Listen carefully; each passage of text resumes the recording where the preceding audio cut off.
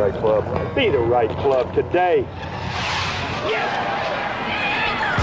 Johnny, that's better than most. How about in? That is better than most. Better than most!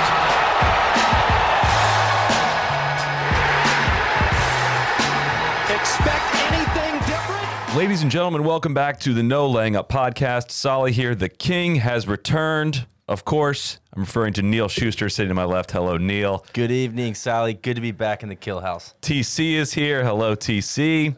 I'm back. I'm ready to roll. Is Rory back is the question. I think we're going to get to that. But first you're going to tell us about OGO. I am. I have been traveling a lot this year. I put a new travel cover in play, the Alpha Travel Cover Mid. You're out on the Mutant? I was respecting the troops with the Black Ops Savage, the Alpha Travel Cover Mid. I put that in play back in, I want to say March, and it's been fantastic. It's got this pocket on top.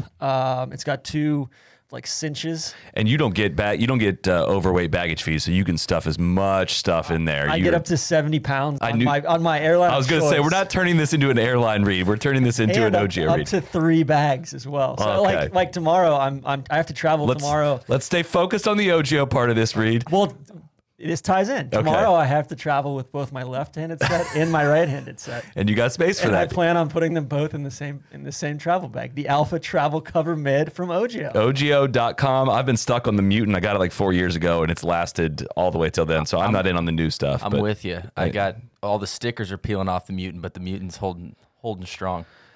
Well, so now we have it. We just all watched it. It was probably the most exciting part of the day, and we can definitively say after a long time without a win, he's talked about it a lot. Most recently, he talked about it on the No Laying Up podcast. Lee Janzen wins the SAS championship this afternoon. Huge playoff victory. Yeah. That was cool to see. Bonus golf as well. Yeah. It was a ton of fun to watch. I love that. Yeah, some extra golf.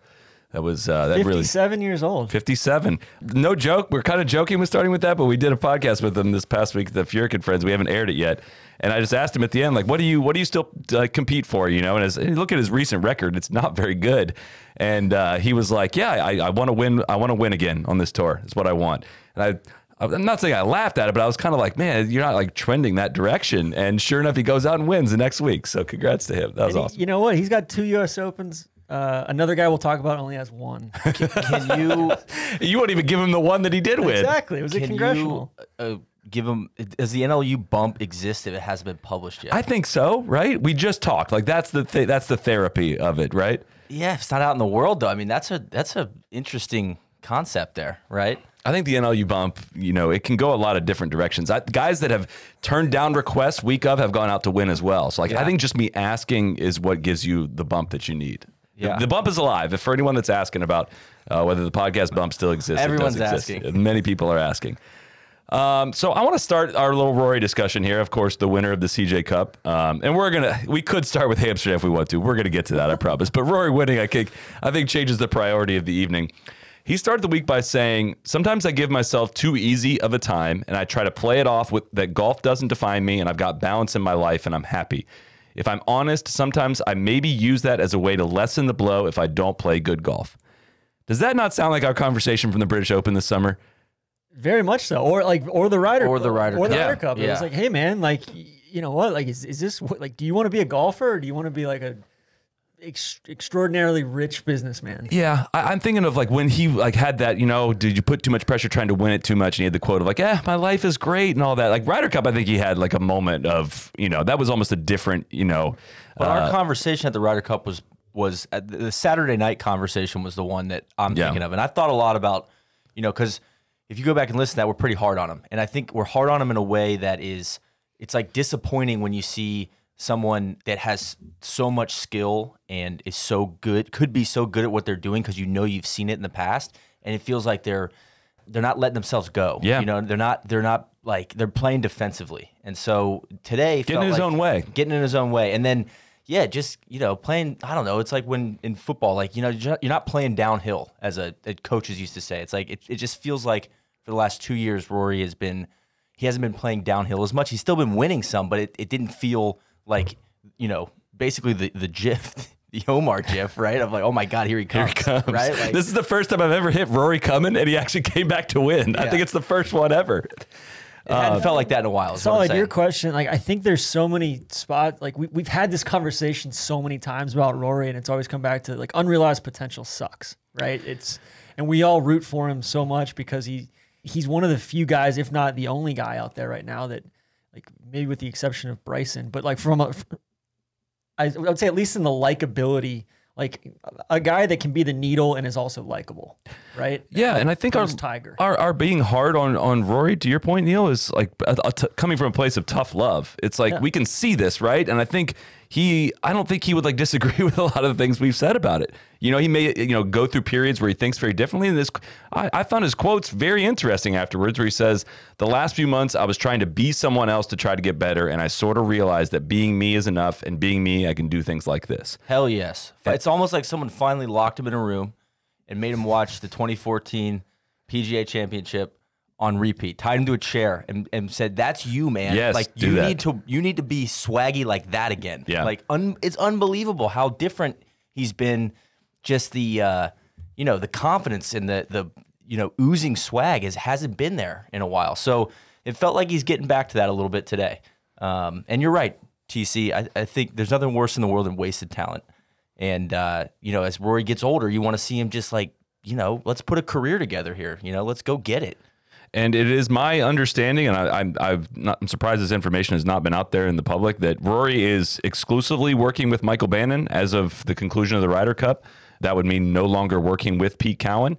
You take his quote that he said afterward with that understanding. I believe that to be true based on all of the information I have, and goes out and wins in his first start. And I still think, but he owes Cowan all of his. I think he may owe Cowan some money still based on how Cowan does his contracts and whatnot. But I think this was Rory, like a power of the mental game when it comes to Rory. This is like a willing this to happen more than it was the way that we're used to seeing Rory win. Both of his wins this year were just putting bonanzas. And you go back to Bay Hill when he like putted the lights out that week and won that one. Like that's not the way we're used to seeing Rory win. He was only 17th in strokes gained tee to green this week. And that includes 5th in strokes gained around the green. So like his approach game was 67th out of 78 guys with his iron play and shot 25 under. That just shows how well he drove it and how well he putted. Well, we probably need to talk about that 3-wood too.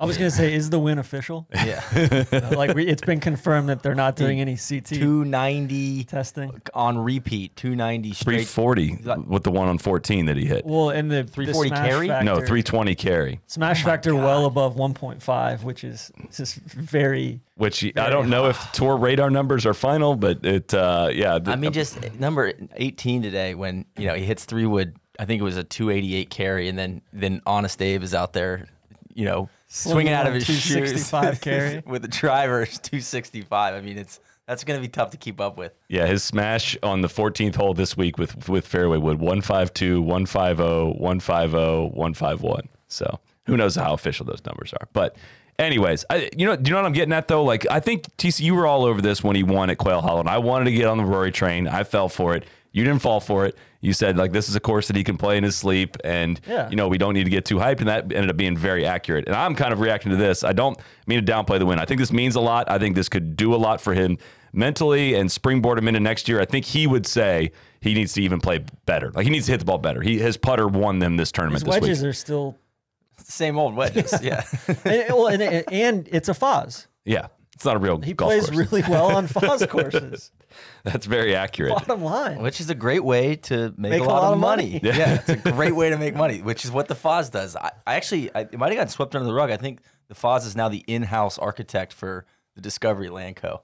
I mean, what a cash machine that business for the Foz is. Like he's just making golf courses in these, developments all over the world. It's unbelievable. It's a perfect fit, man. I was disappointed with the lack of a statement like signature waterfall this week, though. Which maybe they just didn't have time in 2 hours and 20 minutes of coverage to really show us that there was a signature. There's a signature stream with very clear water that you just do not see. There were on like all week on Shot Tracker. There's many streams on the golf course. Maybe knowing Discovery Land Co, they might be stocked with trout or salmon or something. Hell yeah. KJ Stewart DOF says, was Rory's interview at the Ryder Cup a pivotal career moment? Are there more majors in his future?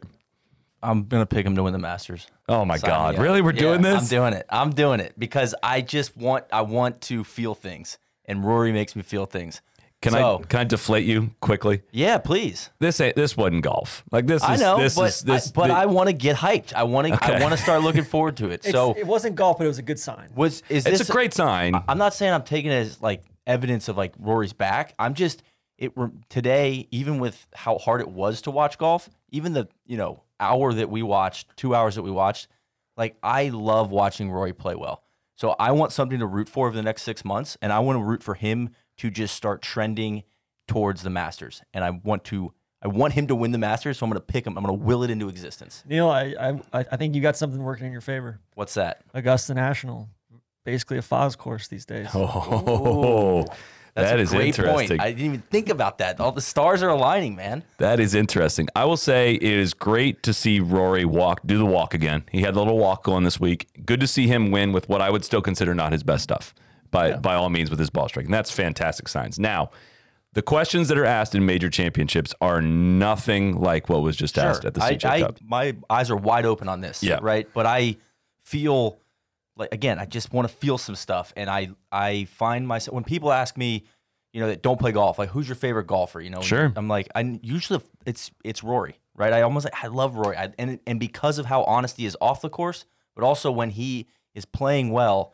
he's a joy to watch. Like, case in point, the 3 woods we're talking about. Like, it's just like, God, that is awesome to see somebody stripe one like that. Even if the club's illegal, I don't care. It looks fucking awesome when he's hitting it good. It's not the illegal. The club being illegal doesn't mean that he should be able to swing at 117 with a 3-wood, which that's just insane raw physical talent. It's artistic, man. It's going maybe 2 miles an hour too fast. He's so fluid. I love it. So I mean, his speed it's like people haven't talked enough about his speed just slowly, not even slowly, kind of rapidly. I mean, it gets dwarfed by what Bryson has added on, but he has increased his speed pretty dramatically. And, hasn't paid the dividends that he would like, of course. But I don't know. If he's going to drive it like that, then he doesn't need to hit great wedges, doesn't need to hit great approaches, and he's going to top 10 every week. And if he putts well, he's going to win. And I think for a long time, Rory played really, really, really great golf in non-majors, and we just kept getting to Thursday and trying to figure out why it wasn't happening. And then when the good golf in the regular events went away, that was like, hey, attention over here. Like, something's not great over here.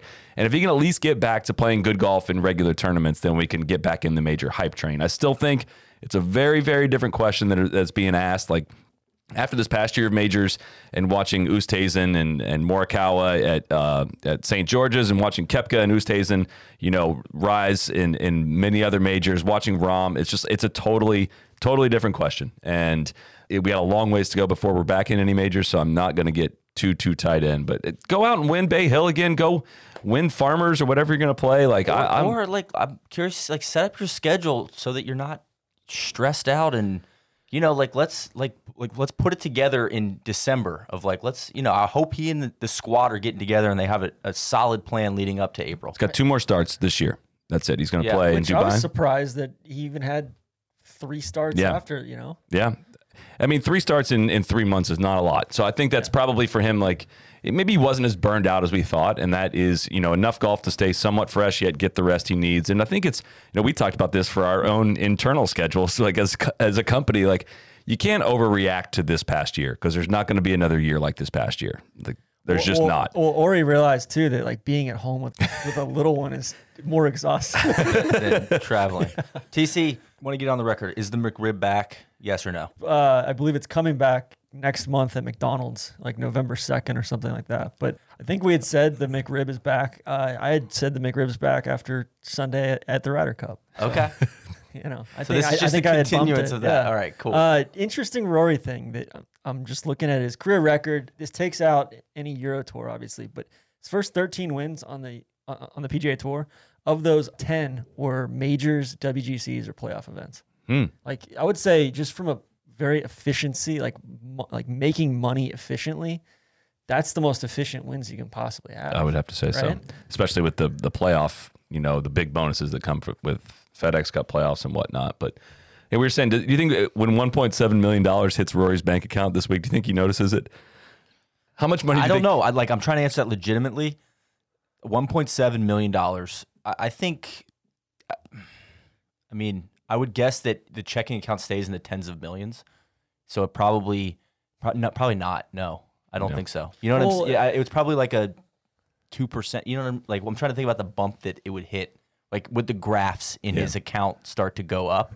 Probably not in a big way. It was probably 1.7 plus because having his name in the public eye the last couple days probably vaulted him up another spot in the PIP too.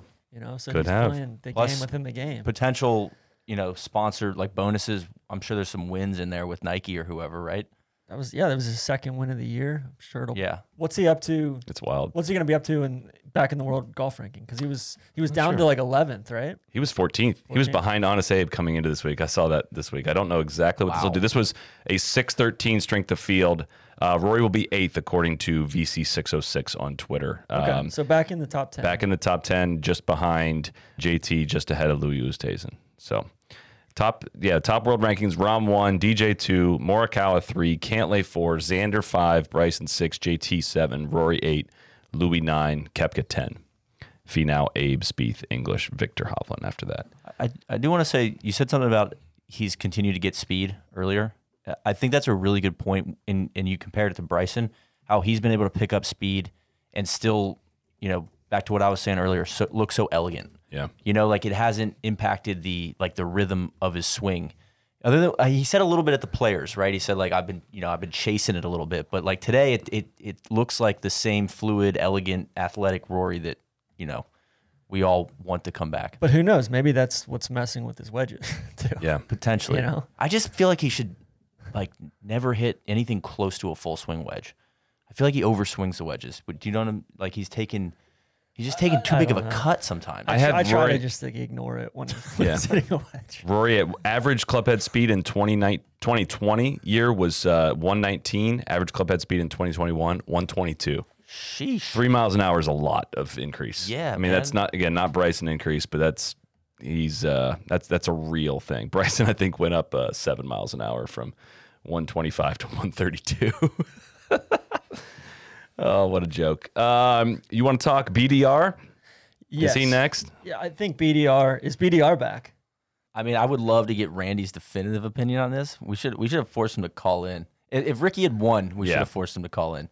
Randy's got the night off, and you don't want to bug the big guy when he's got the night off. I'm glad he's not calling in because this was pretty case in point. Yeah, it was. Tough 71 today. This was not a unlucky. This was very much just flat out didn't have it today. Is he back? No. Is he step in the right direction? For sure. And I want Ricky to get back in the, let's start with the top 50. Like that would be great. I like having Ricky around. I find his golf swing interesting, and I have I don't root against Ricky. I think he's overexposed and overmarketed, but I don't think that he's, he's not a villain to me on tour like some other guys are. Ricky playing poor golf is not fun for anyone. Nobody enjoys watching Ricky struggle. He is going from 128th to 82nd in the world with this T3 finish. That's useful. I would say Ricky's back. I mean, he led the field in strokes gained tee to green this week. And I mean, his putting let him down. He was 51st in putting and finished, 3 shots out of losing only to Rory and Colin Morikawa. I mean, that's a freaking heck of a week. It's bad order to shoot the 71. He was sloppy today, doubling the par 5 6th, and a horrible 3-putt from 18 feet on 10 when it looked like he was going to actually make a move on. Rory gets a crazy lucky up and down on 10, and Ricky 3-putted that one. I did not see that one coming. But you think he's tough lag putt he's back, 18. which I guess kind of shows that maybe he was never there. Like if he's back when he just got to 82nd in the world, like that's no. Like 80. No, like you know what I'm trying to say. The world rankings are messed up. Like that performance, he has not gone out and led a incredible field in ball striking in a very, very, very long time. I wouldn't use Ricky as your argument that the world rankings are messed up. No. He's saying just getting to 82nd is not like it's not like that's where Ricky's going to stay. Yeah. That's not what I mean. I was also kind of making the point of like Ricky's never been as good as he was marketed to be. So like, he's back to 82nd. Yeah, Ricky's back, like he's kind of just back in the middle of the pack, but he's, he led the tournament for a while. Like, yeah, he's back in the mix. So I guess he's back. I think Ricky's simultaneously overrated and underrated his career. I think he's to the point now where he's probably underrated because coming off 2 MCs here, his last top 10 was the PGA, but I feel like it was one of those, the night is darkest before the dawn kind of thing. His swing looked look good this week. Like, I've got a feeling it's like he's been working hard for long enough now and he's got this incoming dose of perspective coming. Like future perspective. It's gotta, it's gotta be coming close. Otherwise, it's like, maybe if it's not close, he's just gonna quit. Well, I would say I'd feel differently if he led the field in putting this week and didn't hit it great. And it's the opposite. Like, he didn't putt it great, and he's as Randy would say, he's the best putter in the world. So and he didn't fake it this week. Is my point. It's something too where the course was obviously dog shit, but it's not like there's not some of the best golfers in the world playing too. I mean, Morikawa, Sam Burns, like another top 5 for unreal him. Man. Sungjae was came in red hot. Adam Scott played really well. Like Spieth, Thomas, Hovland, Schauffele, all in the field. Like, 24 of the top 30 in the field. Yeah, this week. I mean, we can talk about whatever this event is and why. I think we should cover a little bit of Morikawa before we get to that. But Morikawa out in 29 on Sunday, final round 62 with an eagle on the last. This was his 4th event, not counting the Open Championship, which we don't have the data on. 4th event in 2021 where he was positive strokes gained putting. 3 of those 4 finishes, he finished in the top 2. The other one was a T7. I honestly, this might be vindication for TC. He's been since the Colonial in 2020. TC's been like, Morikawa, we gotta watch his putting. It's not good. You said you weren't concerned. I'm gonna give you the opportunity, Sally. Are you concerned now? I can confirm what has been confirmed many times, that we are definitely concerned about the putting. Okay. We've mentioned it many times since then. At that moment, I kind of thought, he's just growing into it. He'll be fine. And he still is volatile with the putter. Like, he can have super hot weeks, and when he does, like, he just blows people away. And if he ever gets it consistent, he's gonna make $100 million on tour probably.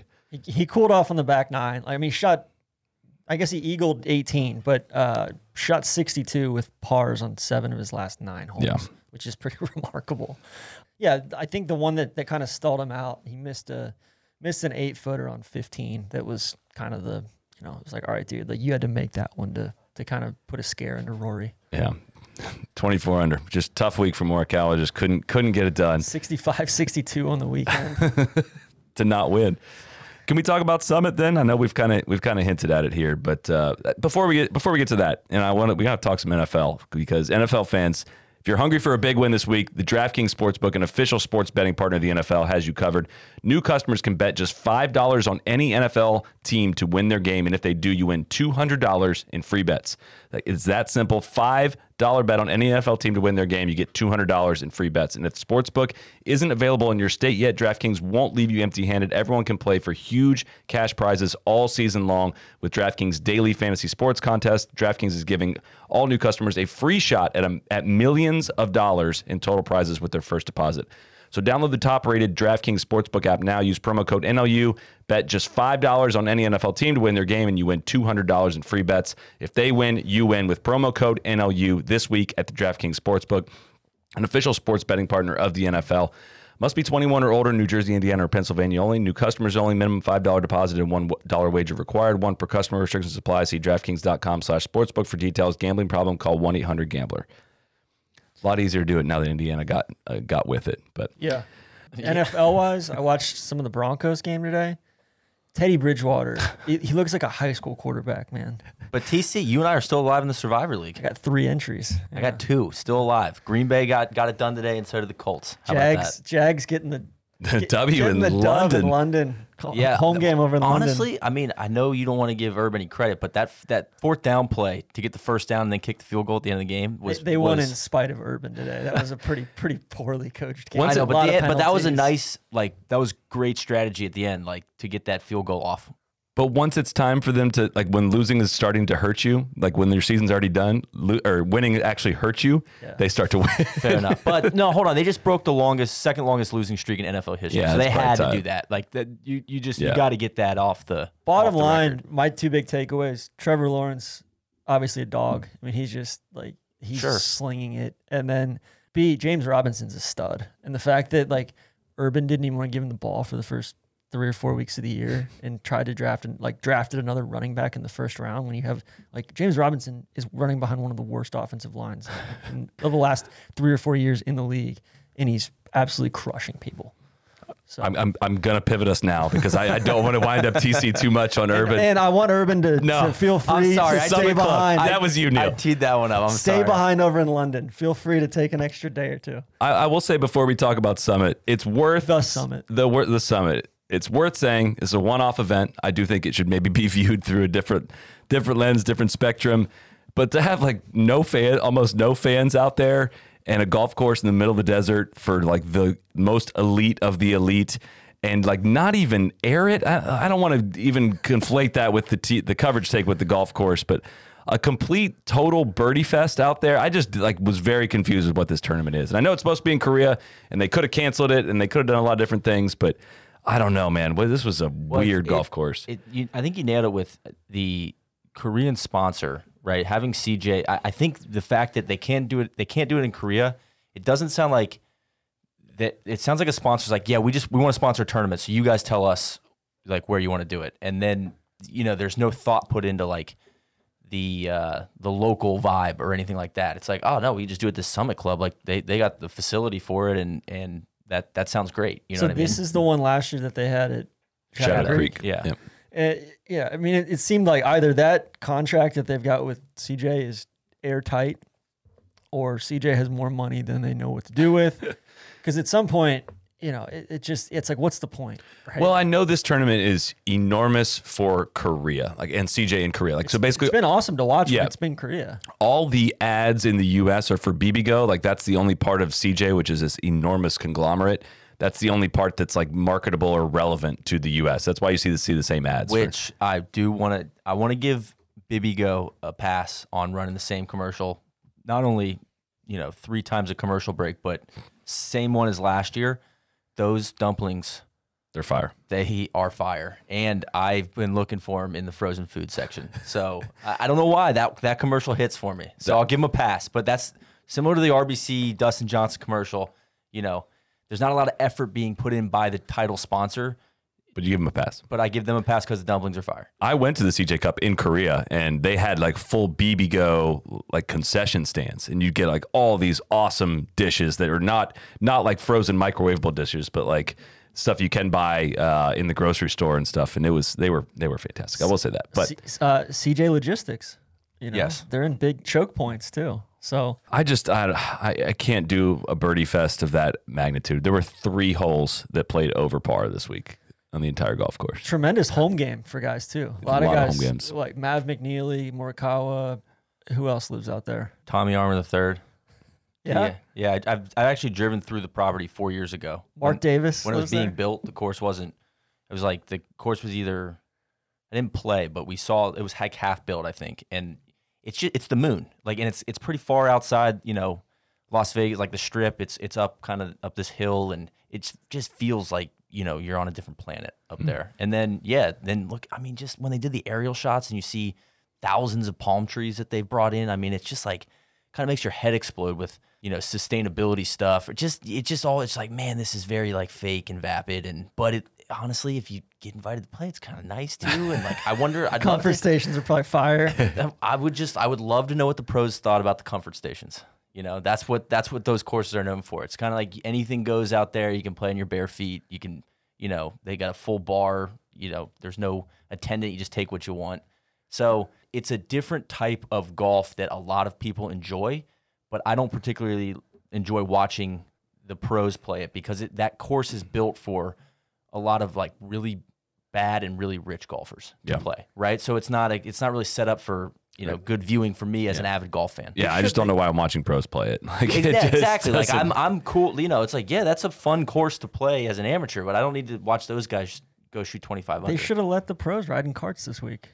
Just have them roll around in drop top carts. You could have fooled me and told me that this was the Saudi event. Like if you said, hey, they're in Saudi Arabia this week, and didn't show any picture, like any long panoramic views. Like you could have easily said, hey, like they're right next to the Red Sea. You were wondering where the Red Sea was. Like I had a top 20 play on Paul Casey this week. My man shot 17 under this week. Didn't top 20. That one hurts a little bit. Yeah. To average better than 68 for a week and not top 20. I don't know. It was just like Rory had 3 holes left. He had a 1-shot lead, and there was like 90. He was like 98% on data golf. Like he was just never going to lose it. But like for a one-off, wouldn't you? There's so many interesting golf courses on the West Coast of the United States. Yeah. Like, what a wasted opportunity, right? I know. That's what I was trying to say earlier with the sponsor. It's almost like if the sponsor doesn't care, it's like the tour doesn't care. They're just like, oh, what is the path of least resistance? You know, like what is the most, I don't know, controlled environment we can do? Oh, well, there's this brand new course that, like, you know, I don't know, maybe I'm sure some of the executives are out there all the time like, oh, this place is great. Let's just do it here. You know, it's just, there's no imagination put into it because they don't have to, because they're not being pushed by a sponsor to think creatively. And if you're not having a bunch of fans and you don't have a big corporate hospitality build out, like you don't have to worry about that for a venue. You could go literally anywhere. And if it's not going to be on TV, yeah, then it's time. Like, did they even have the tournament or did they just simulate it? Today was it was pretty much the Opus. That was pretty much like the only mad. It was hysterical. I mean, it was so comical to like. It was the least amount of pushback I've ever gotten for complaining about television coverage because everyone was in on it. JT actually got in on it. Colt Knost actually agreed with us, and you know, for not being on TV. Like the broadcast started 41 minutes into its window, which the window started 2 hours and 10 minutes after Rory and Ricky teed off in the final group together. I want to paint a quick picture. Had a great Sunday. Had my future parents-in-law were in town, so I was kind of, you know, checked out until this morning, but I got back and Solly and I talked this morning. We were going to do I was like, hey, come over to the Kill House. Like, just like the old days, we're going to sit down and watch golf. We're going to have a little watch party, do a little 2022 planning. You know, we're all jacked up. I come down the stairs. I just taken a shower and Solly's like, hey, bud, you ready to watch some golf? I was like, yeah, hell yeah. He's like, cool, we can't. I was like, what are you talking about? And he explained the whole situation to me. I was like, what the fuck? Like, you know, imagine any other sport or like show or station that says they're going to play something at this time and you set up, you know, a date with your friends to go watch it. There's nothing else out there that would do that. It's fucking crazy. Not only that, people pay for PGA Tour Live. Nothing. They're not showing it. Is this not what the cock is for? The cock is so many people asking. The cock? They're asking about the cock. The cock will never help you. It's never going to be additive. They're only going to move television coverage to the cock. That's going to be like frustrate you. It's never going to be bonus. It's never going to be you and me and the cock up there playing house, okay? Get that through your fucking head. Stop asking, you know, what is the cock for? It's not for this. It's not for any additive thing to your life ever when it comes to live sports, okay? It is only going to be an inconvenience to you. That's one thing. Two, they said on the screen, the stream has now started on golfchannel.com. You go there, it says coverage will start soon. It didn't even start. Then it fires up and they're playing the Champions Tour coverage on golfchannel.com. The tour coverage was nowhere to be found. And then they started patting themselves on the back, which I felt bad for Kara. Kara Banks, yeah. Like she's in a shitty spot. Like, of course. Like even the Golf Channel people, like it's not their fault that like the tour, Golf Channel leadership, NBC leadership, like whoever's in charge of this shit, just figure the shit out. It's like, not that difficult. You're fucking morons. But question. Does this have something to do with it not being in Korea? Like, is the window built out 3 years in advance where it's like I can understand it last year, right? When everything got nuked on the schedule. Yeah. But I would think that a year ahead of time, they would have known, okay, we're going to have this primetime West Coast window. Maybe we need to have the PGA Tour on Golf Channel and we need to bump the Champions. Like, you would think that would have been considered. Top of mind. Not like, oh, well, you know, I can understand if they thought it was going to be in Korea at 1 a.m. Right. So it's not, which would have been a different window. Like it would not have been the window that we were watching, right? So that shouldn't be an excuse. We're also not like there was no LPGA today, and it's not like we're talking about an opposite field event. This is 24 of the top 30 in the world. We're playing this tournament. It's limited field. You were always going to get a good leaderboard. $9.5 million purse. On a course no one's ever seen before in Las Vegas. Like, it's showbiz. Let's go. What are we doing? Kind of like you can stretch it into prime time a little bit. And I know you're going against football. Is like you've got CNBC, you've got MSNBC, you've got NBC Sports Gold, you've got PGA Tour Live, you've got Golf Channel's online streaming. You got so much different shit that you can do. And like they just say, no, we're not going to do any of it. We can't do it. And then once they start it, they keep going double box. but the boxes are so shrunk. I know. They can't even do double box right. And meanwhile, I've got Red Zone going on another channel. I know. They got quad box. Yeah, quad box. I can watch it all, and it's flowing and it's working for me. It is. There's no more polar opposite of transitioning your Sunday from Red Zone channel to watching golf. It's like the hardest working people in sports are just like doing everything in their power to bring you all the information from all these different, it's like pretty parallel to golf of like all the reasons we get of like, oh, you don't understand. We're in 18 different arenas. We have all these balls in play. So does Red Zone. And they do it. And it's not like we're talking about a really dynamic, forward-thinking organization with the NFL. Like they get so much stuff wrong too. Or like even on regular TV stuff, they get when one of the games goes long, they can't cut in. It happened last week, but somehow they've gotten Red Zone right. And then once coverage actually starts, they have to cram in the same commercial load into like a shout out to those dumplings. 40% shout out to those dumplings. Shorter window. It's so insulting and infuriating. It's hysterical at this point. Yeah, it is, and it's we're about to enter in a new contract year, between the tour and the networks, and only based on everything I've heard, it's going to get worse before it gets better. I want to have one, like the cherry on top, which is amazing.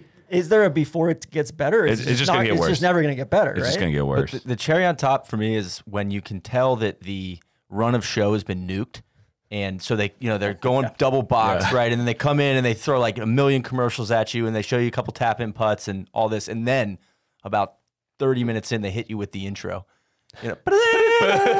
Like, brought to you like PGA Tour golf. It's like, shit, now we can start. They're on fucking 15. They're standing on 15 tee.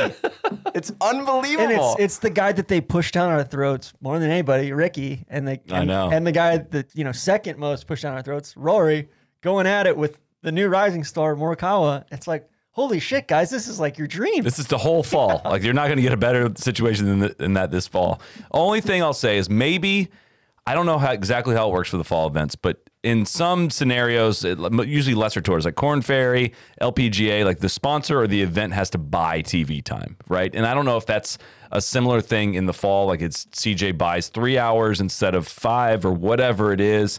But at some point, if you have like 24 of the top 30 guys in the world playing, you shouldn't have to buy TV time because you put up such a big ass purse. Yeah, right. Agreed. So shit. Like there was a 10-minute stretch today. It was like playing through, and then they showed Hatton hitting what they called a provisional after he walked back to the tee after looking for it for 3 minutes. So clearly not provisional. And then Rory and Ricky eating on the tee box, and then a look at the future schedule, and then a no context Sam Burns shot just out of nowhere, and then went back to commercial. Yeah, I mean I don't even track that stuff anymore. That's like that's budgeted in the normal. Guys, I would like to say that this was very cathartic. It was a good old classic Amsterdam. We need to get some like police sirens on the soundboard or something when it's coming. Air horn? No, it's got to be like siren. Like, oh shit, like, it's Amsterdam. Yeah, oh shit. It just needs some good old fashioned sirens. I will say, Tyler Munson 7. His question: did the coverage snafu make the week more entertaining? 100%. Because once the golf came on, the boring part was more all entertaining when they weren't on. Yes, but they did not hustle to get over from Champions Tour. They showed the full Lee Jensen interview, Schwab Cup update, the whole thing. So, why? What? Serious question. Why the hell would that playoff not move to online? Like, what are we doing here? I have a question: is why can't and maybe you guys can't answer this, but why isn't PGA Tour Live? Why can't they play why don't they play it on there? Just contract rights? Was there even PGA Tour Live this week? I do not think there was. Because it's something like, shame on the PGA Tour also, because they've been charging people. That's what I'm saying. You're paying each for that. month when that, like, I don't think this month there's been PGA Tour Live yet. Or I know at least some weeks they haven't even had PGA Tour Live, but people are paying for it. So there was PGA charging. Tour Live this week, Thursday through Sunday. No, I don't. Sorry, Thursday through Friday. Yeah, there were feature groups on PGA Tour Live. Or like, why can't they just bump the Champions guys up? Like they teed off at like noon or 11. Who knows? Tee them off earlier. It was amazing, and it's the only week that I think I can find myself really actually caring about for this fall. But I guess I'm holding out a little bit of hope that when the new contract comes into play, the ESPN Plus stuff might provide a little bit better streaming, somebody that's a better at that than just cock or like the PGA Tour Live. Like there's just a lot of almost people trying to do the streaming when they're not pros at it. I feel like ESPN might have a better handle on that. So hopefully that could be a better outlet for something like this in the future. I think the ESPN's just the distribution mechanism, though. It's still coming from PGA Tour Entertainment, who's producing. I'm guessing that budget goes up though with the money they're getting from ESPN. I mean, they bare bones PGA Tour Live, which I'm cool with. I think it's additive to golf fans for the most part. But yeah, you definitely get shortchanged when it comes to this time of year. Let's not let the actual broadcast off the hook either. Like it looked like a PGA Tour Live setup this week too. It was sparse. Sun Yun Kim's putt on 18. A lot of questions about this one. He has a 4-footer for birdie that lips all the way around. He was clearly inside the time though. He walks around it for 25 seconds, then it falls in, and everyone acted like it was a birdie. And I'm sitting here like, wait, what? We went through this in April with Siwoo Kim. Left one on the lip for a minute, and the ruling was clearly like if your ball comes to a rest for 10 seconds, reasonable amount of time to walk there, and 10 seconds when you get there, that ball is deemed to be at rest. And it was so clearly not that time period, and it falls in, and everyone just celebrated like it was a birdie. I thought it was going crazy. It took like an hour for them to finally make the scoring update. Nobody got to him before he signed his card. Nobody said anything to him. How did pros not know that rule? How is somebody not waiting there for him in scoring before he even looks at his card? How is no one on the telecast? There's pros that are, Sands is not a professional golfer. He's the one calling it. Like, if he doesn't know the rule, that's fine. I understand that. But, like, there's professional golfers in the booth that don't know that rule. And when we just had the example, like, a few months ago, I don't know. That was a weird sequence. It finally did get corrected, and it cost him about $20,000. But I also want to give the broadcast a shout out for calling Ricky a chicken. Oh, yeah. They called him a chicken on 13. 13, he drivable par 4, and Rory hits the green with 3-wood. Driver. Ricky, kind of hits a queef. He hits a queef. And then just balls like mid-flight. He's like, oh, chicken. Because he bailed out right, basically. And then about 30 minutes later. That was way too late. It was like, oh, and he's definitely not a chicken. Like, anything but a chicken. Like, they started going back and forth. They probably got a call on the red phone from Ponte Vedra saying, hey, you said something mildly negative about one of our players. You have to retract this immediately. It was very, noticeable that the word chicken kept being used like a lot more times than I've heard the word chicken used in the last 5 years. Chicken. Why are you saying chicken? Why is everybody talking? Especially because the Sanderson dumplings, not chicken. The Sanderson was a couple weeks ago, guys. What? I couldn't believe that. That was great. I also loved it before they cut over. You could tell Whit Watson was you could tell in his voice he was uncomfortable because you could tell in his headset he's like, hey, people are losing their fucking minds on Twitter. Like, we don't know what to do, but this thing just keeps going on and on. Like, thank God Lee Jansen hit that putt. Oh, my God. What would have happened if that had gone another couple holes? Seriously, somebody might have gotten fired. Somebody still should. I don't know who, but somebody should get fired. Yeah, we have no idea who. I don't know who. But just imagine, living in a world, we're going back to it, but living in a world where the person in charge, whoever it is at Golf Channel, it's Molly Solomon or somebody else on that side, and some of those people work in the headquarters in Ponte Vedra now. They're down the hall. Like, if somebody can't just pick up the phone and call Jay Monahan or whomever and just say, hey, we got to do something here. This isn't working. Can we just, what are we going to do today? We'll throw the contract aside and we'll net each other up somehow. Live stream this somehow. Take a cell phone out there if you have to. It just makes. They had cameras out there. They're showing highlights on the Tourcast of Rory and Ricky's second or approach shots in a number 2. The tour didn't tweet a highlight during any of that time period. They weren't on the air. It wasn't like there was just a coverage blackout. There was no highlights. It's just instead of deciding to do something or trying to do anything, they just don't do anything. It was amazing. They did nothing. Yeah. And I hadn't been on the pod in a while, so I'm looking forward to watching golf. I was I feel like I couldn't even study for the test. It just beats you down. What the hell, man? I'm trying to watch. And the people that get on us for complaining too much about it, that's the exact feeling. It's I'd love to talk about the golf. If I could see enough of the golf to talk about it, I would. I was shit, I'm going to go to this pod and I'm not having anything to fucking say other than... This wasn't in the study guide. Yeah, exactly. I don't have any fucking cliff notes. And then they had a tweet up that was hey, here's how to watch the God. CJ Cup. The replies. It was their pinned tweet, all right? It had 200-300 replies of just people. I mean, it was an inferno. And that was before I retweeted it. All right. This has been really fun. And for people to say we complain, for sure. This is why we complain. But I've also enjoyed this. Has been very cathartic. Sometimes their complaining is fun and stuff, and sometimes it's like, oh, you guys are picking nits. Sometimes we are picking nits. For sure. We're not picking nits. I don't think we are. I think this is very justified. Streber had a 61 on Thursday. I'm sorry about your first round leader bets that you had out there, Neil. Yeah, but I did watch some on Thursday, and I was a little depressed because none of my seed rounds panned out. My Y Combinator play. I mean, it's like Streb. He shot 61 with a bogey. Too. It's like, guy. I don't know, man. That just tells you how hard the course is. No offense to Streb, but it's like any one of those guys can go out and shoot 61. Basically, anybody in the field. Like, there's not. Okay, correct me if I'm wrong. What do you feel like that's the case every week on the PGA Tour? Anyone could shoot 61. I mean, not like anyone, because there's a lot of fluff at the bottom 20% of the tour event. But like, I'd say 75% of the guys can shoot a 61. Especially a guy Depends on the course. I'll retract that. Depends on the course. Yeah. Don't hate on Streber either. Like, he's not the flashiest guy, but when his irons get hot, he's a predator.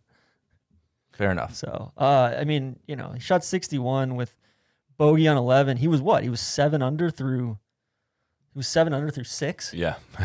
Which is pretty rare here. And I know we mentioned it, but just an all-around performance again from Sam Burns. That's about as hot of a way to start a year. I mean, he's getting out and running in the FedEx Cup, if you will. Big shout out to Taylor Gooch today too. 62 final round. Hold an eagle from 94 yards on the last hole, which it's a walk-off.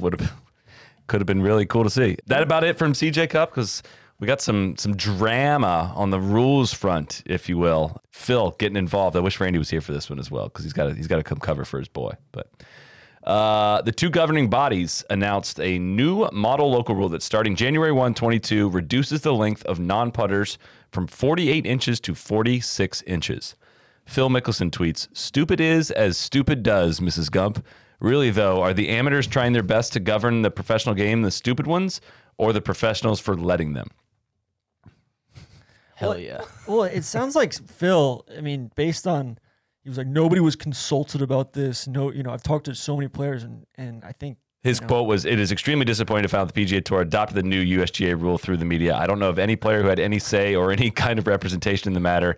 I do know many are wondering if there's a better way." Many people. Rory, I was in all those meetings when we discussed it for quite a while, and I think the majority of players are on board with it. Seems like it's a tough stance for Phil to take while holding a driver that's over 46 inches. It's tough to stand up and not look like this clearly is in relation to what you are doing, and that's why you care this much about it. Like, to try to act like there's a PGA Tour lack of PGA Tour representation, and it's going to hurt the whole tour, and that all professional golfers are paying the price for the USGA making the rule is pretty disingenuous. I would argue Brooke Henderson's paying the biggest price. That hurts. She's a 48-inch driver. Jim Furyk uses a 47 or 48-inch driver, but he can hit it as straight as anybody does with a normal length driver. I mean, and I think anybody, raising their hand and saying, oh, like, this is what the USGA is doing. I think Juan and Pagel have been very adamant and upfront about, like, hey, this is just one of the things, like one of the tools in our toolbox, and we're looking at everything, and this is the first shoot a drop of many. Yeah. I mean, I think Phil might have a point with the, this not being the solution, but it's definitely tough for him to be the messenger on that when, like you said, he's basically going to, it seems self-serving from him because he's going to suffer. I think the Eamon's quote from his article, my favorite one, it was a great article about this, was, if the PGA Tour had a strokes gained gaslighting statistic, Mickelson would be its runaway leader, which I got a good cackle out of that one. And I think there's obviously going to be, there's always really bad takes out there whenever anything distance related is even remotely discussed on Twitter.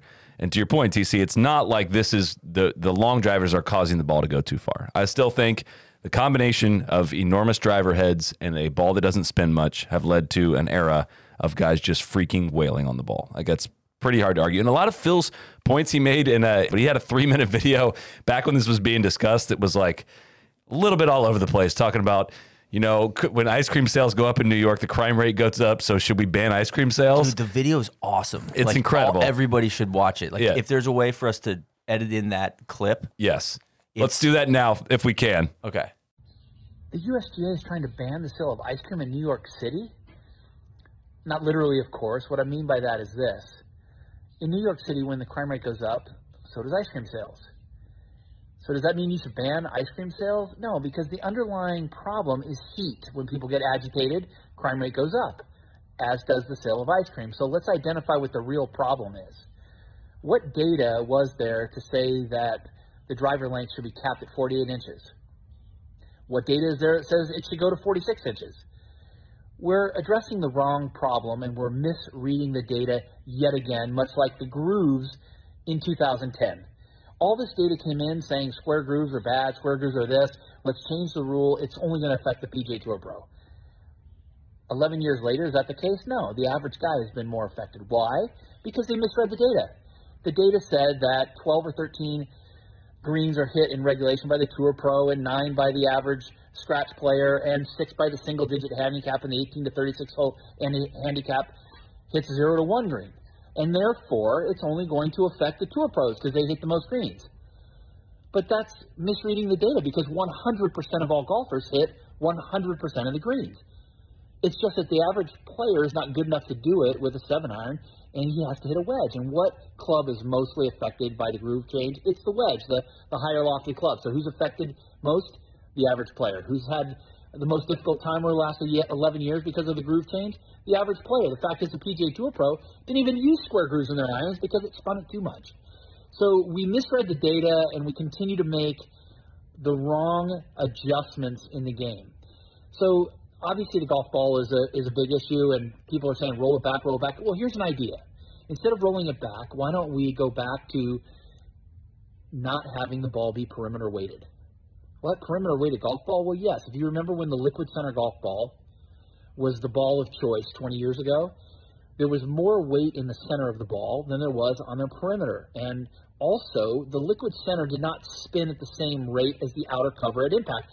So at impact, the outer cover was spinning fast, and the Liquid was spinning at a slower rate. And then, when the spin of the Liquid Center and the outer cover matched, the outer cover's momentum slowed down, and the Liquid Center was faster. And so as the ball would fall from the sky, it would have an increased rate of turn, and our misses would be bigger. What if we just got rid of the perimeter weighting so the ball wasn't as stable, and we had more weight in the center of the golf ball? We're going to get more side spin. And who's that going to affect? The guy that hits the ball 300 yards as opposed to the guy that hits 200 yards. Yeah, they might hit it more offline, but they hit it so short it's not going to get in as much trouble as the guy that hits it farther. It's just an idea to start addressing the real issue and not have all these other issues that are taking a lot of the fun away from the game and not really addressing the problem. Okay, when he starts talking about liquid, I learned a lot there. If you stick with it, I learned a lot. Like the Liquid Center, let's go back to a liquid-filled golf ball. I didn't know that was a thing. Instead of the, what was it? Like solid core. Solid core with the weight on the outside. I guess that would make the ball spin more and you would miss more with the driver. But it's kind of like Phil's saying what we've been saying, like, yeah, let's roll the ball. Let's modify the ball. Maybe he's not using the word rollback. Because I'm just as into making the ball spin more. And that's his point. And he has great points about that. I do think it's like, yeah, dude, we don't need super long drivers. That's one thing that, like, a pretty easy change we can make in all of this. That's a pretty easy regulation change. That's not going to change the equipment industry as a whole. It's not going to really change the game for amateurs. Like, hey, pros, it's going too far. We don't need to do this. I think what they could have done to garner a little bit more sympathy or support is say, hey, you know what? No club in the bag can be longer than that long. Because, I mean, you know, putter wise too, right? Like basically make it so that, you know, because I think there's definitely, like, it's hand in hand to me, the long putter and the long driver, right? They're both like kind of antithetical to the spirit of golf. Yeah, no, and JT was quick on. A lot of people were in there, you know, saying, you know, I think arm lock should be banned. I agree. I tried arm lock while I was waiting for a re-gripping in Edwin Watts this week. I tried it for like the first time. Like, oh my god, this should be illegal. Like, this should definitely be illegal. I've looked at some literature as well. Yeah, you've tested. I've looked at some literature, and it probably should be illegal. Yeah. The problem, you know, Billy Horschel made a good point, which happens from time to time.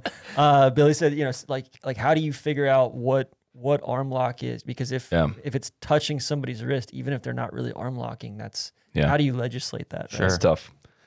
So again, there's going to be many, many, many discussions on distance and rules into the future. I just again emphasize, if you're trying to make a point that starts with just grow up the road, just stop yourself. Before you say rough, just stop yourself. We're not talking about course setup. We're talking about equipment. Those are two different things, and you cannot address what the equipment, you cannot, we've seen it proven over a series of 20 years. You cannot address these issues through course setup.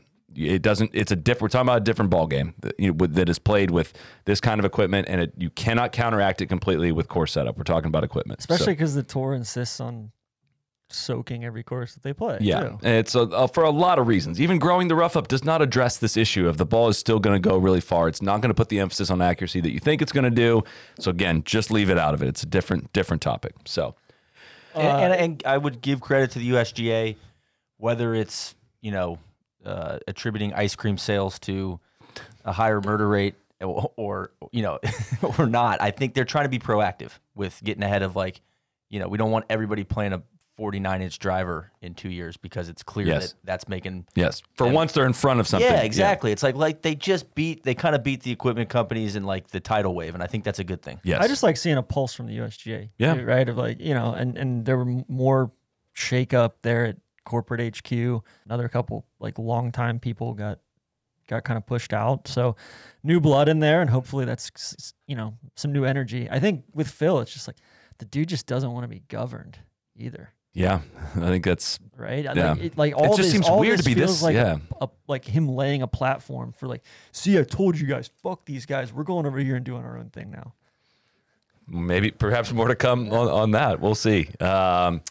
European Tour in Spain, Matt Fitzpatrick, pretty gutsy win, bogey free on Sunday. I watched a ton of that one this weekend. It was from the start, Valderrama was bouncy and crisp, and the wind was up. It was glassy, those greens. And it's just, dude, Fitz, when the conditions get weird, it happened at Muirfield Village, happened at Bay Hill. When it gets crispy, that dude, when it is not a stock PGA Tour setup, that dude is always there. Always there. It's remarkable. It's probably because you grew up playing Chicago Golf Club and Olympia Fields, and it's almost like when it's a U.S. National. Open conditions, but not the length. Yeah, right. It's when it gets spicy, he's ready to play. Mm-hmm. It's very impressive. 3-shot win. Kale Livid asked, "Is Valderrama one of the best golf courses in the world?" No, absolutely not. I would not say that. It's a good tournament golf course, though. It's more interesting than Summit. I'd rather watch really spicy conditions like that versus the Birdie Fest for sure. But it's kind of, it's not one of the great golf courses in the world. I mean, if they chop down a bunch of trees and it's still Robert Trent Jones at its heart. But I need to go back and watch the '97 Ryder Cup once again because a few people were tweeting about that this week, and it sounds because I think that was the first one I really ever watched. Mm-hmm. And I need to go back and watch that to kind of gain an appreciation for Valderrama as well. Tough day for Laurie Cantor as well. 76 today. He played brilliant golf. Shot I think the second low round of the week on Friday. Shot 65 and then 67 on Saturday and then 76 today. 5 over. Pretty good finish. Robert Rock, best hair on tour. Mm-hmm. Of course. Finished there, and then kind of continuing on with all the Euro Ryder Cup guys playing well coming out of the Ryder Cup. Bernd Wiesberger, T11, and Fleetwood had a good week. Obviously, Fitz won, Rory won, Hatton played well this week. Poulter played pretty well this week. They're all motivated. They're all in form somehow now. A couple weeks. I think it lit a fire. Yeah. Sebastian Soderberg. I watched a lot of him this week too. I was super impressed. So Rahm missing the cut was a bit of a surprise. I think he's probably got a lot of reasons to be pretty wiped. I think, but second missed cut in the last 3 starts. He missed at the Fortinet as well. Had some illness going on there. But very much hats off to John Rahm for showing up and playing 2 weeks in a row in Spain. Sure. When he could have shut it down, or he could have been. I mean, Vegas is a 20-minute flight from where he lives in Scottsdale. It's he could have easily shut it down. He went over and supported golf in his home country, which is cool. I think there's an Australian guy that has refused to do that for the last decade. I just kind of. I never see it. I'm amazed at all the ways that you're able to work that in. There was a really good thread. Scott Warren had a really good thread this week. Lives in the same town as Urban Meyer. Unbelievable the coincidence. And he counted up how many times Jason Day, Adam Scott, Greg Norman, Mark Leishman, Cam Smith, all these guys went back to Australia, kind of the first 10 years that they were out on tour, and it was pretty damning. So there you have it. Neither here nor there. Amazing. So shout out to Rom. Yeah, exactly. The LPGA stars played in the Aramco Team Series in Long Island. Long Island. The Bonesaw Team Series. Take us to that. It's presented by Gulf Saudi, or is it all funded Saudi? Saudi's Aramco Team Series, Ladies European Tour event in the U.S., which was won by the Corda sisters, I believe. Which at night? It finished in a playoff at night. And some Bagger Vance. Yeah, pull the headlights up. Zephyr Melton tweeted, while the Aramco in the dark playoff was quirky, not everyone was amused. It's ridiculous, said one Ladies European Tour player who wished to remain anonymous. You can't run a legitimate tournament and do that stuff. That doesn't grow the game. I don't know if I want to turn this into a grow the game rant, but I'll tell you what. I hate falling back on when you just make a point that's very related to you and then try to throw in at the, Bryson does this all the time. Me. I'm just trying to grow the game. That's what I'm doing. I'm trying to grow the game. It's shut up. I'll tell you what grows the game. Oh, here we go. Some of these press releases that they send out, the Gulf Saudi people, they're getting their money's worth as far as growing the game and getting in my inbox for stuff. There was a photo shoot this week. It was promoting the Driving Force presented by Aramco, an initiative aimed at helping further open golf to all and reducing inequality in an attempt to make the sport more inclusive for all. The major-winning Solheim Cup star Anna Nordquist joined celebrated New York street golfer Tiger Hood, big-hitting long drive competitor Troy Mullins, and the Girls on the Green charity to take a unique milk carton challenge at the iconic Columbus Square in Manhattan, which I believe Columbus Circle. Well, Columbus Circle's on the southwest corner of Central Park. I don't know Columbus Square. I'm not familiar with an iconic Columbus Square.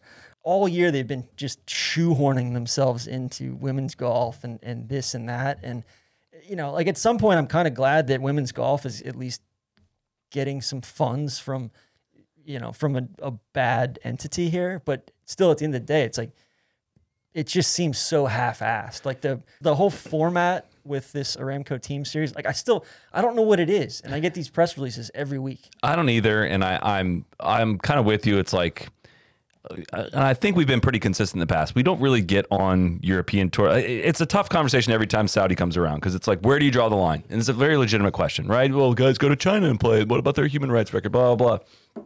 I still think there's a big difference in European Tour players playing Saudi Arabia on their calendar.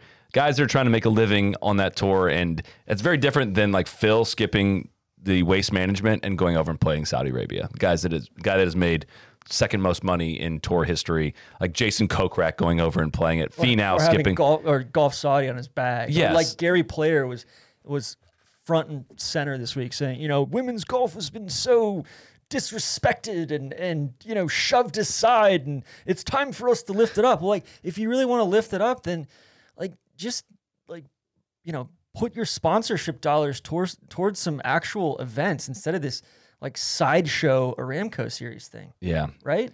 Well, yeah, it's very, very complicated, as you might expect, and it just, I don't know. What's tough is it all publicity for a sport that needs more publicity? Is any publicity good publicity? Well, it's just it's all going to have a whitewashing factor to it, right? Sure. And it all comes with all these people getting paychecks and saying amazing things about Saudi Arabia, and that doesn't sit very well to real golf fans. I think it's just you don't being sold lied to. Basically, you don't know shit about Saudi Arabia. You're being told to say this, and you say it, and it's basically selling your integrity, and it doesn't sit great in a lot of ways. I still think it's a very different thing for the women to take the money than it is, like I said, for the top PGA Tour guys to forego their tour and go play a soulless event in Saudi Arabia. And I guess they get, I'm assuming they get a guaranteed paycheck to play in it, because the winner's share of this was $30,000. Yeah, there's got to be some.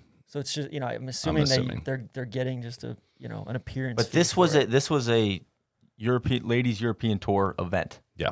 Okay, so it was not an exhibition. Well, I could be wrong on that. I mean, at heart it's an exhibition, but it's it doesn't tie into points or anything like that. So, but there's a team element to it, and it's from the Ladies European Tour, Aramco series. It was Jessica Korda, Carolyn Lampert, Lena Boquist and Alex O'Loughlin. Three the amateur. 3 pros and 1 amateur will compete for a share of $800,000, along with an additional $200,000 purse for leading individual scores. This is from Golf Week. Okay. It carries world ranking points. Anyways, just we talk about Saudi a lot when the men go there, and that was what was going on the LPGA or Ladies European Tour this week.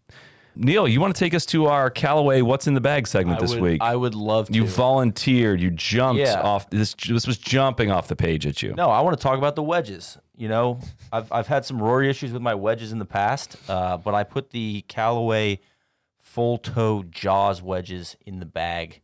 I want to say 2 months ago, right before Torah Sauce, which premieres this week, by the way, 9 p.m. on Wednesday, episode 1, and I absolutely love them. So I was gaming the Jaws MD5, and I had a 58 degree and a 52 degree, and they were S grind, and they were a little bit too thick on the bottom, which is more bounce, I believe. The S grind is like the lowest, I think.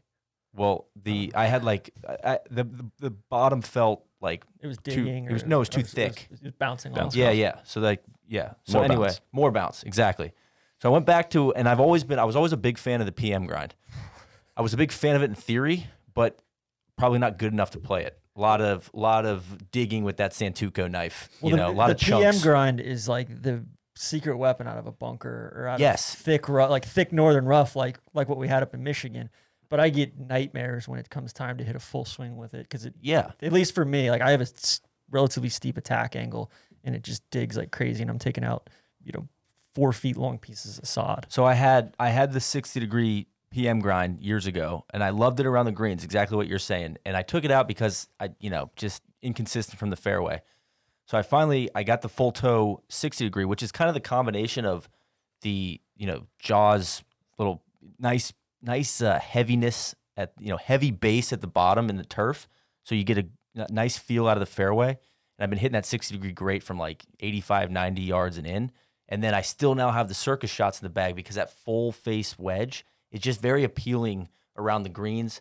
I don't always hit the center of the club face. You mean the full grooves all the way to up the toe? All the way to the toe. It just feels like it just makes you almost feel creative when you have it in your hands. It's like psychological. Yeah, a little bit, where it just looks like you're not going to miss the club face with it.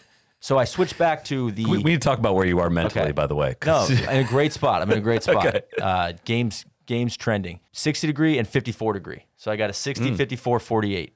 And then pitching wedge, which is like 43, 44 loft. That I feel like my gapping, my bag is, for the first time in a long time, I feel very dialed. I'm not like second guessing these decisions. So I'm really happy I got the 60 degree back in the bag. And if you're thinking about getting a wedge, I would highly recommend the full face 60 degree. Full toe, excuse me. Full face grooves, full toe. Jaws, let's go launch. That's how you know it's not an ad. He doesn't even have the script in front of him. No, I don't. I'm serious. So I was like, what? I was thinking about like, what's in the bag? Well, God, I've been loving the wedges. So I wanted to share that with the people. Cleaning up a couple other notes we have here. An RIP officially to Renton Laidlaw, the voice of the European Tour for many and many years. Just as a kid, hearing that voice, it's going to be. I wish I had more thoughtful words to say other than a longtime voice of the European Tour is no longer with us. So he would be very glad that you had an economy of words on what you said about him. There you go. That was always his thing, right? It was always so understated. And there was a great podcast he did with John Huggan. I linked to it earlier this week. I can reply on Twitter with it, but kind of just went through his career and his whole progression. Really wasn't even trying to get into golf. He was working for BBC, but just such a humble, thoughtful, observant man. Yeah, he was just like sultry, dulcet tones on a Friday morning, Saturday morning, Sunday morning. And going back to what we were saying about the summit, like if you have a broadcast that treats some of these courses as, it's the stage on which they're playing. It's not the main character. And just kind of leaves that off to the side, and it's about the golf. Like, that's always great to watch. Like, I remember watching, Qatar and Dubai and all those, like, especially when they would be on super early in the morning. And it's just such a different thing where, like, if you put Renton Laidlaw and a Euro Tour broadcast on for that tournament today at the CJ Cup, like we would have enjoyed watching that 10 times more because it would have just been all about the golf and not trying to shove a bunch of other bullshit down our throats. Mm-hmm. We have J.R. Smith played his first collegiate event. We haven't really talked about J.R. at all on the podcast. So, two thumbs way up. I'm so in on J.R. Sweet. Going back to school. It's awesome. So I'm rooting for him. And I mean, we gotta effort him for the pod. Would love to hear you and him chop it up about competitive golf. I would love to. It's quite an interesting move. He shot 81-78, I believe, in his first event this past week. And he got stung by a bunch of bees. Stung by a bunch of bees, and just very surreal to see a former NBA player go out and play college golf. Some of the pictures were funny too, of like, the three guys he's playing with, the college kids, and he's like standing like off to the side. It's just like it's a really funny juxtaposition. Yeah, he's trying to get the pipe. Yeah. I loved J.R. Smith, like especially back in the day before he was really a thing. Like before he went to New York, when he was on the Nuggets. When he was on the Nugs, man, he was so much more. Like he was the biggest gunner of all time, and just he would get so hot, and it was completely inappropriate. Like how far he would pull from. It was before Steph Curry kind of normalized it and everything. It was awesome. He was one of the last dudes to make the jump too, from high school straight to the pros. Mm-hmm. Anything else you guys have from this past week? Stanford women's golf. They are just murdering people. That's not a fair team. It's unreal. Rose Zhang is everything we thought she was going to be on the collegiate scene. They're killing people. Also, good week from our friends on the University of Michigan women's team. They had a good showing this week, and just want to give them a shout out. Yeah, and we'll hear from a few of them in 2 weeks. As I mentioned earlier, Tour Sauce comes out Wednesday, October 20th. 9 p.m. 9 p.m. Join us on YouTube for the live chat. First episode covers some of our time spent in Detroit, and we're obviously so excited for this coming season. It's going to probably look a little different, I think, than some of the previous ones. The format's going to be a little different. It's going to be same old good Tour Sauce though. So yeah. We're very proud of this one. DJ's been killing it in the lab lately. Yeah. And you know what? And the pro shop's bucking too. I'm gonna plug the pro shop. Yeah, TC and I have been grinding on with Ben on getting the shop ready for the holidays, and for the first time, I think ever, we are running downhill into the holiday rush. So things are trickling in. We got a bunch of new polos. We got levelware stuff. We've got head covers. We've got new towels. We got new hoodies from Roback. We've got Holderson Bourne, our best-selling Ward sweater, the diamond knit sweater. We got that in 2 custom colorways just for us, and then like a light blue one that's just flying off the shelves. So yeah it is like listen, people, choke points are out there. Buy your Christmas shit early. Yes. Get it done. Store.nolayingup.com or nolayingup.com/newsletter where we do drops and subscriber specials and all kinds of good stuff. Wow, look at that. Hell yeah. Last thing, second stage of Q School. Brian Ritchie, clutch performance from him. Luke Guthrie got through. TK Kelly got through. Yeah. A lot of friendlies getting through, grinding for their career. So shout out to them on that one. So with that, we are going to wrap it. We got a little travel going down this week. We will be doing some filming. I'm going to the F1 race next weekend. I'm not going to be here next weekend, so I will be in Austin for that. Very much looking forward to that. Box. And I think that's about a wrap for the week. So cheers to Rory, and thanks everyone for tuning in. Cheers. Be the right club. Be the right club today. Johnny, that's better than most. How about in? That is better than most. Better than most.